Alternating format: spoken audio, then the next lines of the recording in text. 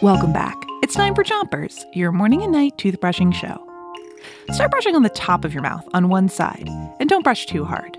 3, 2, 1, brush! It's Grocer Week, and tonight we've got an answer to the quiz from this morning. The question was, how much saliva does the average person's mouth make in one day? Is it 25 ounces, or enough to fill up a water bottle? Is it 48 ounces, or enough to fill up a pitcher?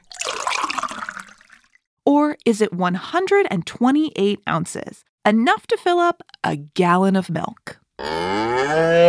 Ready for the answer? First, switch your brushing to the other side of the top of your mouth. And give me a drum roll by swishing your saliva. Okay, get back to brushing. The answer is 25 ounces. Enough saliva to fill up a large water bottle. Yuck! That might not seem like a lot, but over the course of your entire life, you will make enough saliva to fill up 2 swimming pools. That's a lot of spit! Switch your brushing to the bottom of your mouth and brush all the way to the molars in the back.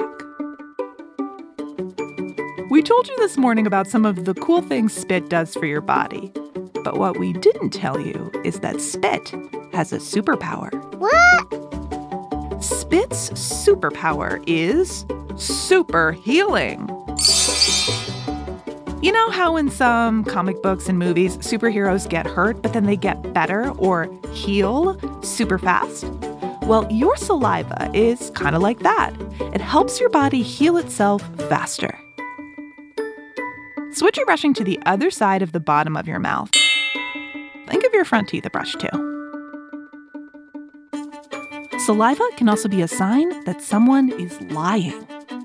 When something stressful happens, your body will make less saliva to save energy. Lots of people get stressed out when they're not telling the truth. So if they have a dry mouth, it might mean they're telling a lie.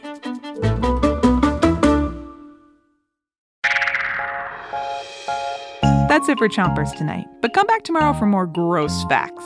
Until then, 3, 2, 1, spit!